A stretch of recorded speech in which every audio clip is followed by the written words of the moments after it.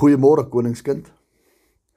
Ons almal ken die verhaal nou al van Sadrak, Mesach en Abednego.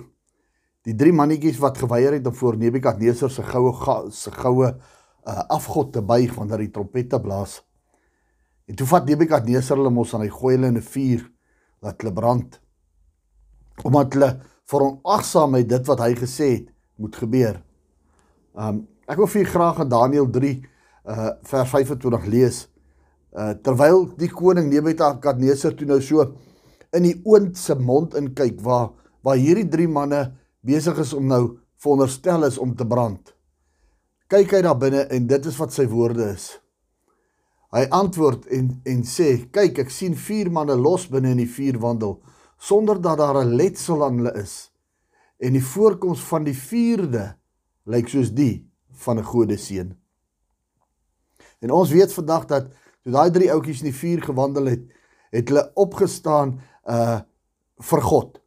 Hulle het geweier om die negatiewe deel te doen, en daarom het daar toe nou 'n negatiewe ding gebeur en hulle in die vuur te gegooi het.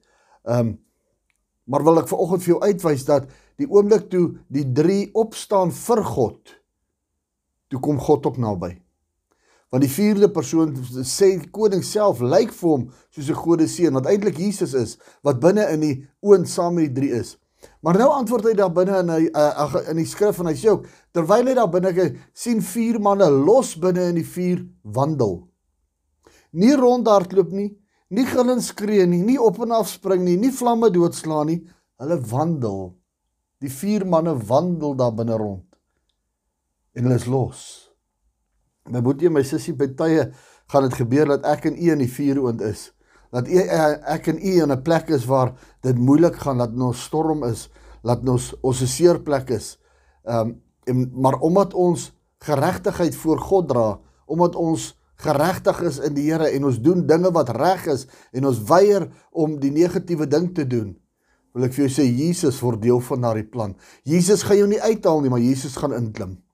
Jesus het hulle nie uit die oond uitgehaal nie, maar Jesus het in die oond ingeklim. En Jesus gaan in jou omstandighede saam met jou wandel, sodat jy aan die ander kant kan uitkom. Jesus gaan sorg dat jy opstaan en deurgaan. Jesus gaan veroorsaak dat jy nie rondhardloop en tantrums gooi en vlamme probeer doodmaak nie, maar Jesus gaan veroorsaak dat jy in jou storms kan wandel. Nou 'n persoon wat wandel is 'n persoon wat sonder sorge is. Hy loop net en absorbeer en kyk rond en geniet net dit wat om hom is. Dan moet jy, my sussie, wandel u tans in jou situasie, wandel u tans in jou omstandighede, want Jesus kom, terwyl hy in die omstandigheid saam met jou is, veroorsaak dat jy wandel.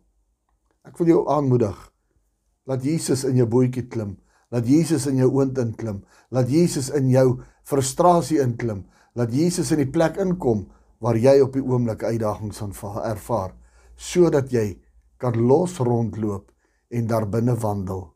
In Jesus naam, vrede, goedheid en guns. Amen.